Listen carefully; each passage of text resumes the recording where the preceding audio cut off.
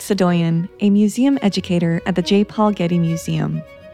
Welcome to Art and Ideas. I'm your host for a 3-episode series on mindfulness in the museum. I know we call them art museums, but I think they're really well-being centers because people are coming in, maybe they don't know that's what's about to happen, but you are helping them expand who they are and give them these 3 feelings of awe, gratitude, and compassion that are the keys to living a healthy and meaningful life. In this episode, I speak with psychiatrist and author Dr. Dan Siegel.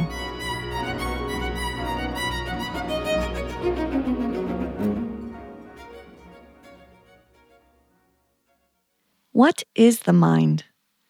The answer might feel obvious, but the mind has been surprisingly difficult to define in scientific terms. Dr. Dan Siegel, clinical psychiatrist, professor, and founding co-director of the Mindful Awareness Research Center at UCLA, has spent his decades-long career defining and exploring what the mind is from an interpersonal and neurobiological perspective.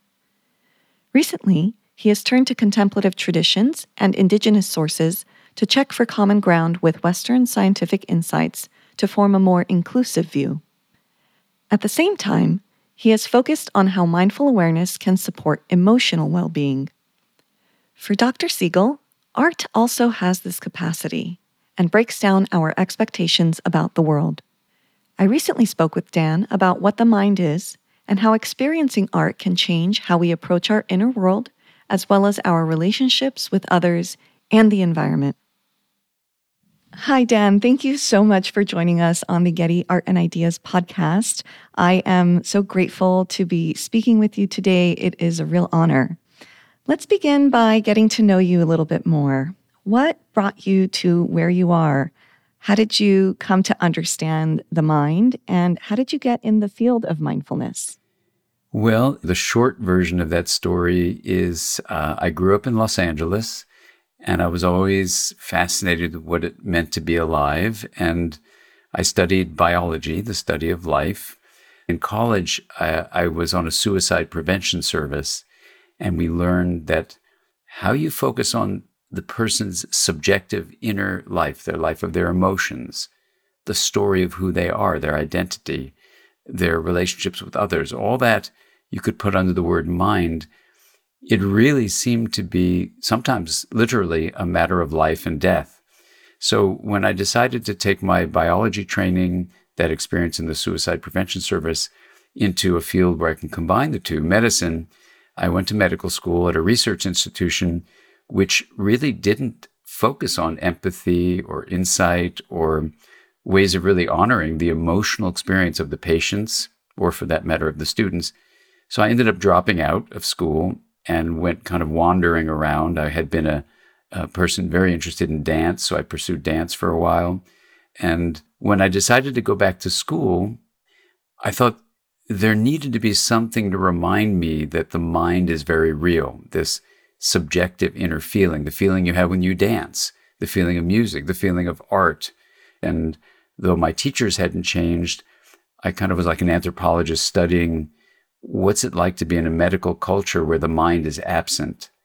And I did whatever I could for my patients as a medical student, but I came to observe that when a physician did not sense and respect and tune into and communicate about the meaning of illness, the emotions of illness, then the patients didn't do so well.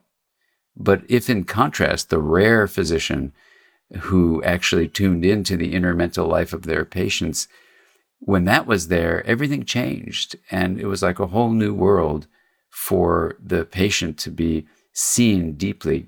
And studies later would show that when physicians tune in, even for just 30 seconds, to the emotional experience of something, the patients actually get over the common cold, even if it's that condition, a day sooner. Their immune system is more robust. So empathy connects us to each other. It's that connection which is the basis of thriving in life. Thank you. So tell me, how do you describe the mind? Well, Lalit, that's the amazing thing is when I finished medical school and went to pediatrics and then switched over to psychiatry, a field which is the division of medicine that specializes in the psyche. The field of psychiatry does not have a definition of the mind. And then I was trained in research, studying attachment relationships, and that's a division of psychology. And I found out that psychology doesn't have a definition of the mind. In the search for why every patient I had came in with either chaos or rigidity or some combination of both, my supervisors, when I was in training, they couldn't answer that question. And in systems science, it's a mathematical science of probability theory, you came up with this incredible view of certain kinds of systems called complex systems, and they have emergent properties. That is, the interaction of the elements of the system gives rise to something greater than the elements themselves. Like, having a handful of water is wet, but an individual water molecule has no wetness. The wetness would be an emergent property. So when I was reading further in the mathematics of complex systems, I read that one of the emergent properties of complex systems is that they organize their own unfolding. So there's no conductor, there's no director, but there's an innate emergent property based on probability that allows the system to regulate itself in something called self-organization, and that it's like a flowing river, if you want to think of it that way, where the central flow of optimal self-organization is harmony. But if you go to either bank of this river, one is the bank of chaos, the other is the bank of rigidity, the math said.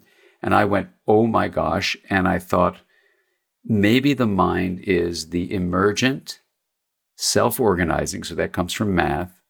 And then in terms of our experience, embodied, so it's more than just in the brain, it's in the full skin and case body.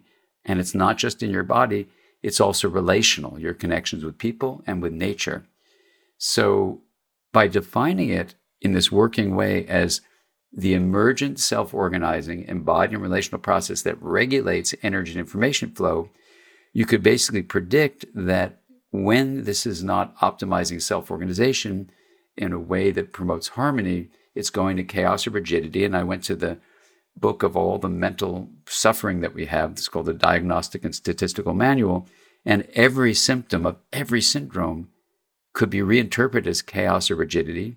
So I made a proposal back 30 years ago that if the mind is defined this way, then future studies would show that conditions that block optimal self-organization would result in mental suffering. And it turns out that every study ever done, for example, of the brain in someone with a condition we call a psychiatric disorder has impaired what's called integration in the brain. Different areas are not linked well. So that's the definition I proposed 30 years ago, and lots of research supports it. We wouldn't say it's proven, but it's given an incredibly powerful guide to understand, for example, how we excessively differentiate our identity, and so people experience a lot of loneliness. Now let's get into how mindfulness works. You describe the brain as processing information two ways, top-down and bottom-up. Can you tell us what these mean and what happens in the brain? Sure. A top-down process is basically what you've learned from the past becomes like a filter, so that what you experience in the present is actually screened by these patterns that you've detected from past experiences you've had. So in a way, it limits your ability to see because you only perceive what you believe, which is what you've learned how the world is. In contrast, a bottom-up process is where something is coming into sensation with minimal filtration. You're just feeling water on your face without naming it even as water. Bottom-up would be like seeing a sunset and not going, the last 5 sunsets I saw, they were a little redder than this. And, where you don't have to judge it. You're just open to sensing the majesty of what's going on right now. And in many ways, accessing bottom-up is what it means to be mindful. So how does top-down and bottom-up processing relate to art experiences on a neurobiological level and beyond? Well, the brain in our bodies is trying to anticipate what's going to happen next. So as it can predict, it can try to protect. safety comes from being able to predict. So it's good to have a nervous system that has that capacity. That's the upside. But the downside is that the more we learn, actually, the less we see. Because we learn things from the past that create structures on how we think things are. I remember going to an art gallery in Paris, and there was a painting. It was a exhibit of Magritte, and the painting had a pipe on it, but then there was text on the canvas that said, "This is not a pipe." But it was beautiful because there were words there, but in seeing that, you could say, well, I, as this body of Dan, know what a pipe is. My grandfather used to smoke a pipe. I know what the word pipe means. But the linguistic symbol sits on top of a lot of beliefs about what a pipe really is. So whatever the art form, whether it's this painting or a sculpting or music, melts away my top-down filters. And then it opens me up with an experience that in science we would call one of the three emotions that are usually called self-transcendent. I would rename them as self-expanding: the awe, the compassion, and the gratitude that you come to feel when art really touches you, are expanding your sense of self. In our culture, unfortunately, in the United States, we don't honor art enough because melting away these top-down filters is the key to well-being. And so I know we call them art museums, but I think they're really well-being centers because people are coming in, maybe they don't know that's what's about to happen, but you are helping them expand who they are and give them these three feelings of awe, gratitude, and compassion that are the keys to living a healthy and meaningful life. It's incredible. I never thought of Magritte's The Treachery of Images as melting down, top-down processing. And, on the other hand, you write about bottom-up processing in the brain. How does bottom-up processing influence perception of the world and maybe even the wisdom that's gleaned from experiential learning that happens in museums or, as you say, well-being spaces? Yeah, absolutely. Well, in terms of bottom-up or top-down processing, the way I find it very helpful to think about it would be something like this. Art really invites you, in whatever its form, to take these energy flow patterns that are coming into your senses, what you see, what you are hearing. If you're an artist in the culinary thing, what you're tasting and smelling. If you're a dancer, maybe have the movement of the body and the kinetic feeling of that. Then what happens is the senses are bringing them in. Okay, so that's bottom up.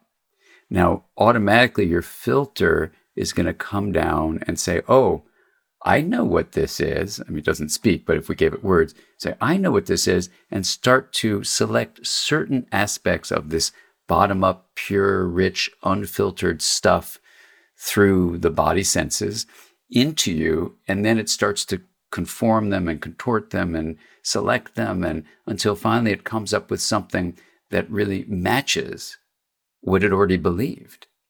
And so you walk by a dog, for example, and you don't think, what a miracle this is, this furry animal, like the one I have right next to me now. Amazing, whoa, like this. But instead you go, that's a dog. Onward with what I need to do with my day. But with art, instead of onward, let me do what I need with my day, you are pausing. The senses come up. Maybe your top-down filter is trying to constrain you, but with the incredible genius and the gift to all of us in society of artists and the gift of museums that allow art to have a sacred place in our lives, then what happens is the artist has figured out a way to sort of match closely enough, this is what I think, closely enough to your top-down filter. So you're not just saying, that's just nothing. So you start to let it in, but then there's a mismatch. It just doesn't fit into what you thought, and then it starts to then find its way upward into a new awareness that is free from these top-down filters. But you can actually let go of those filters. The artist Rashid in the entry to the Brooklyn Public Library says, having discovered the flimsy fantasy of certainty. I decided to wander. Well, an art museum or, a literature, a library, like that library, it allows your mind to wander because when you come from bottom up, I think what's happening from a scientific point of view is you're basically saying to that filter, thank you for trying to protect me. Certainty can be helpful when I'm at a traffic light and there's a red light. I want to press on the certain brakes and stop my certain car. So this noun-like entity stops and I don't become one with everything. But when you allow yourself to wander, you don't necessarily want to do this when you're driving to an intersection, but when you're in an art museum, the safety of that is that you don't need to worry about red lights at an intersection. You come to what I call the plane of possibility. Some physicists would call it the formless source of all form. And you allow these actualities to emerge without a filter of what you knew before. So the feeling inside is awe. And then you feel the gratitude. And then you can feel into stuff that before wasn't even in your awareness. So when you come through a museum, when you've had that kind of transformative integration promoting, why do I say integration promoting? Because it's allowing new elements to be differentiated and linked in new combinations.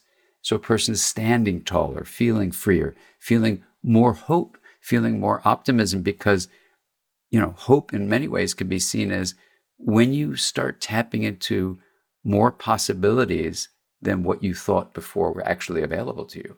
And art allows you to do that. Yes, yes. And Dan, how does this relate to memory then and memorable experiences with art?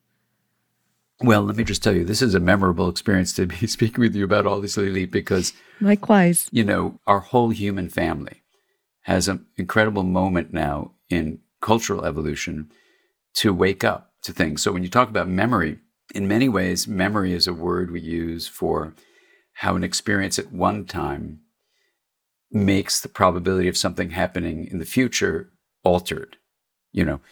That's the broadest way of defining memory. The usual way we think of memory is, I was with my mom 2 days ago, we were walking our dog, and we saw a beautiful sunset. So I can have the factual memory of that. I can have the autobiographical sense of that, myself in time with my mom. And those are called explicit memory. But we also have something called implicit memory, which is just the feeling that was there and the perceptions and the behaviors that were going on. And those, if they're left in pure form, when we retrieve them from its storage, because memory has encoding during the experience, storage, and then retrieval. The retrieval of an implicit memory, like I'm describing now, is just the feeling of it. It's just the perception of it. So memory doesn't always, when you retrieve it, feel like you're remembering something. And this actually explains trauma in many ways, post-traumatic stress disorder. But what you can do from a perspective of art is allow basically memory in the form of these top-down filters to then be activated. You're seeing something that looks like a pipe, but then the whole setup of what's in that frame then has my linguistic centers, which are a part of my explicit factual memory, and maybe my sense of my grandfather with his pipe. Maybe that gets activated in explicit autobiographical memory. It allows them to be activated just enough, but then something happens that's quite artistic, that's quite amazing, quite fantastic, quite helpful. Helpful, why? Because it shakes me out of the doldrums of just living with what I've learned in memory and opens me up to the incredible expansiveness of what it means to be alive as a human being. Fascinating. And you're providing so much clarity for what I've observed in my teaching experience. I lead mindfulness-based art experiences at the Getty, and utilizing mindfulness has led to these deeply moving encounters in adults, in teens, and, thinking about what makes that so successful and what is it about these mindfulness practices that the participants find so valuable. We had a formal evaluation done of this teen program. It was an 8-week mindfulness-based arts education program called Art Impact. And resilience just permeated throughout this formal evaluation. The teen participants were talking about how the museum program expanded their perspectives, physically, intellectually, emotionally. And my favorite is one participant reflected, I just find myself asking more questions. Oh, yeah. I wonder more. Wow. And there's so much to wonder about. Oh, so beautiful. Can I ask you a question, Lalit? Yes. How did that make you feel when you heard the impact of that program you were providing in such a deep way? Thank you for asking. It was beyond my wildest dreams and expectations. So much of what they reported about their experience was embedded in my goals and objectives in developing the program. And I had never articulated that in those terms and in the words. So what was showing up in their evaluation was exactly what I had in mind. And so I think it provided me with a sense of coming home to myself. That's so beautiful. You know, the coming home experience in some ways is, you know, how we all can come home with each other instead of feeling separate. We can actually feel this wholeness, if we can use that word. From a science point of view, I think it does correspond to dropping into this, I call it the plane of possibility, this formless source of all form, that art then, when it's done in this mindful way, is experienced as a coming home, as a becoming whole. I know when I used to teach with John O'Donohue, sometimes he'd get ready to read poetry, let's say, to a bunch of therapists, and he would read it and would fall flat. And I would say, okay, let's do take 2.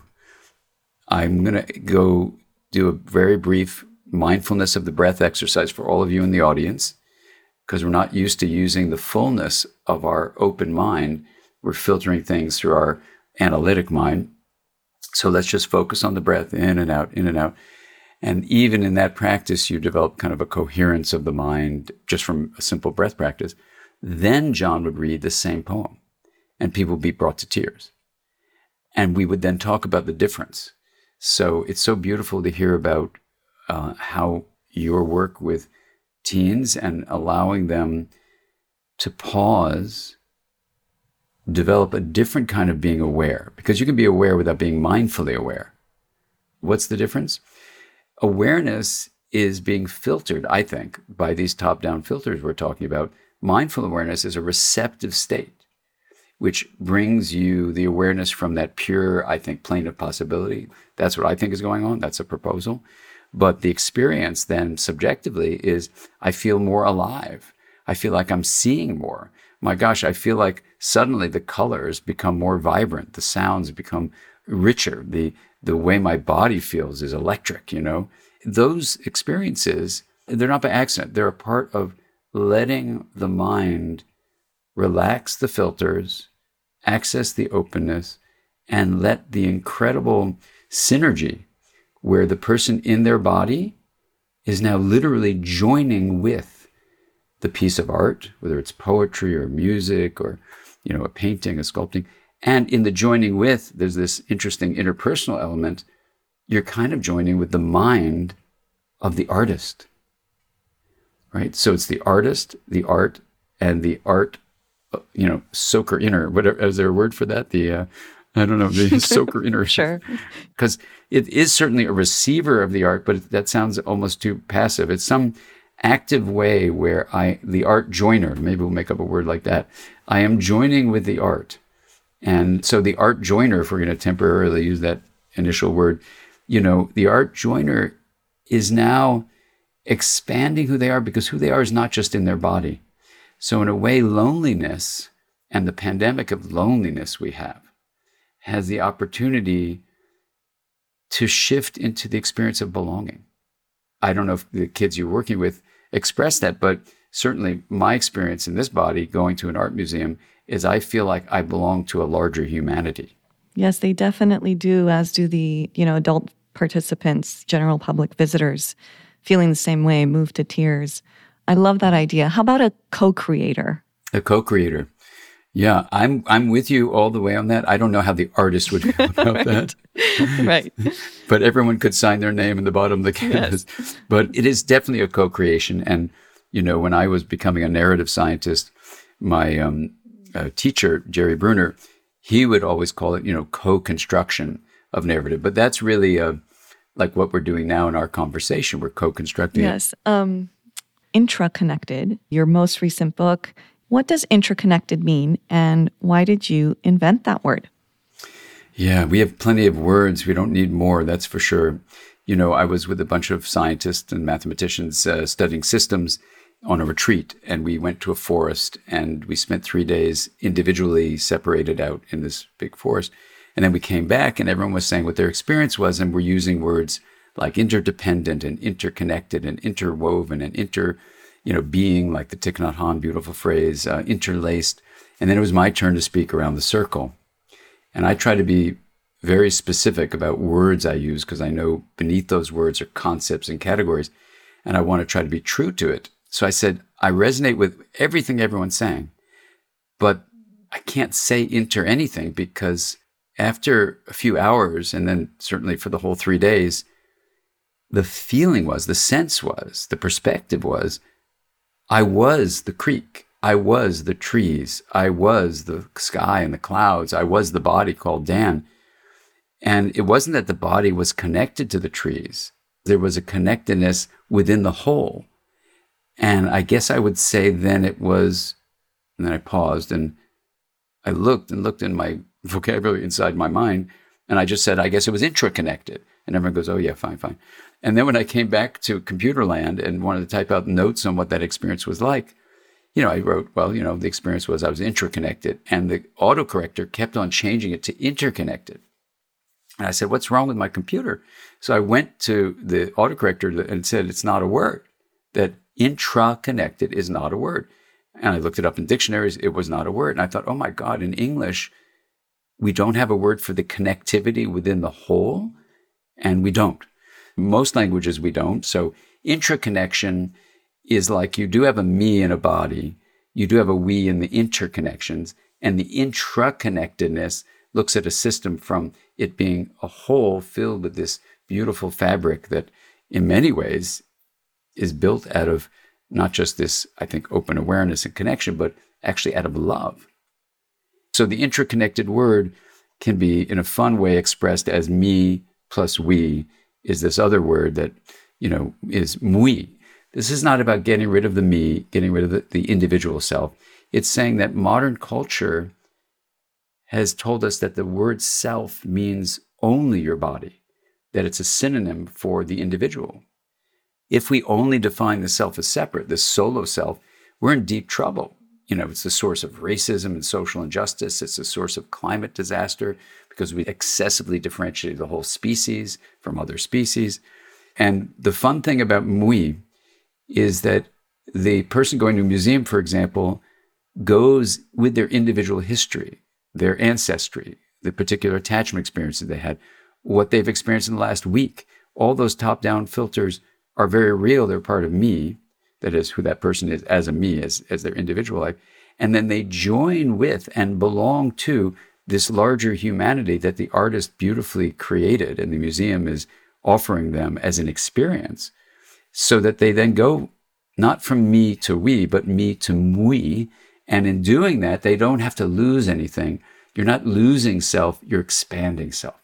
So that's the idea of intraconnected would be, yes, you're an interior, inner self. You're a relational self, that's the inter. Those are both real and really important. And you're the wholeness of it all, the interconnected self of Mui. And you trace this trajectory in your book from conception and birth into adulthood. What happens in the womb? What happens when you're one in terms of your sensations, perspective, and agency? How does the culture, through your parents, through your peers, through your teachers, how does it keep on giving you this message that in modern culture, not indigenous cultures or contemplative traditions, but in modern culture, it tells you, you are separate, you are separate, you are separate. What is the outcome of that when you're in primary school and then in secondary school as an adolescent? And you go through all that into adulthood. And then you say, well, what is adulthood about? We continue to develop throughout our lifespan. So then it invites the reader on a journey to explore their own individual history. Think about ways you can have pervasive leadership so that every human being can be engaged in a conversation, the interconnected conversations to say, business as usual is not going so well. I think we all feel it. And it's just a book, just gently saying, look, things are going really badly. It's true. But through the vision of art and through bringing all these things, indigenous teachings, contemplative teachings, and science to bear with what art is telling us, all those things together, we have an opportunity actually to say, okay, it was the human mind that was with a mistaken identity. Well, let's course correct. We don't have to beat ourselves up. Let's just say, whoops, that didn't work. We have time to actually course correct, see that the self is not the same as the individual, that you have an inner self, yes, you have a relational self, and you have an interconnected we self. And that feeling of we then allows you to go, oh, wow, it's a pathway I didn't even know was possible, but we can do this. Mm. And after having gone through this journey of writing and completing the book, is there a message you'd like to leave our listeners with? Yeah, I think individually and with the immediacy of the relationships you have and with our larger ways we work in the world and our whole role as a human family, and now we're 8 billion in number, there is an opportunity here that has a pressing urgency to it, that if each individual starts thinking in these ways, we can really make a big difference. And, in working with a person named Joanna Macy, who's been doing work with social activism, we were talking about how people who really have the courage to care also are vulnerable to burning out because there's so many things in life.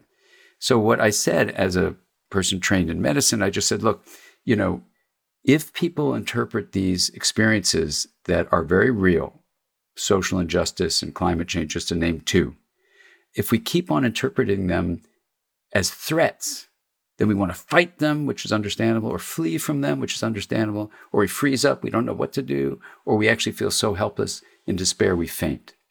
And those reactive states are exhausting. They're hard for a minute, they're hard for an hour, they're hard for a day. But if you have them going on month after month after year, it's not sustainable. So luckily, the human mind can actually switch from a threat reaction state of mind to a challenge state of mind.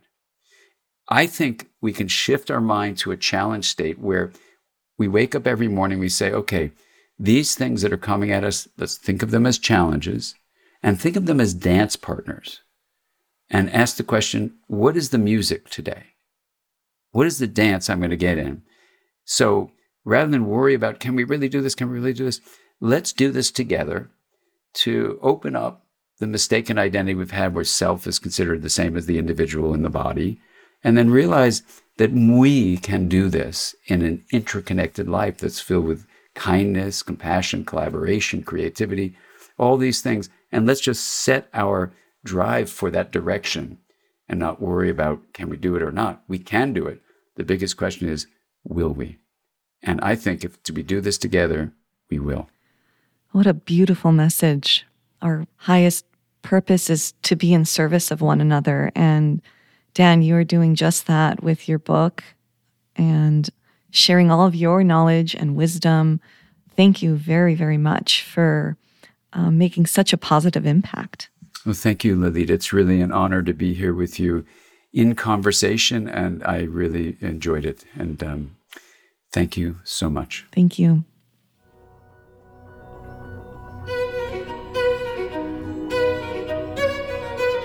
This episode was produced by Zoe Goldman, with audio production by Gideon Brower and mixing by Mike Dodge Weisskopf. Our theme music comes from The Dharma at Big Sur, composed by John Adams for the opening of the Walt Disney Concert Hall in Los Angeles in 2003, and is licensed with permission from Hendon Music.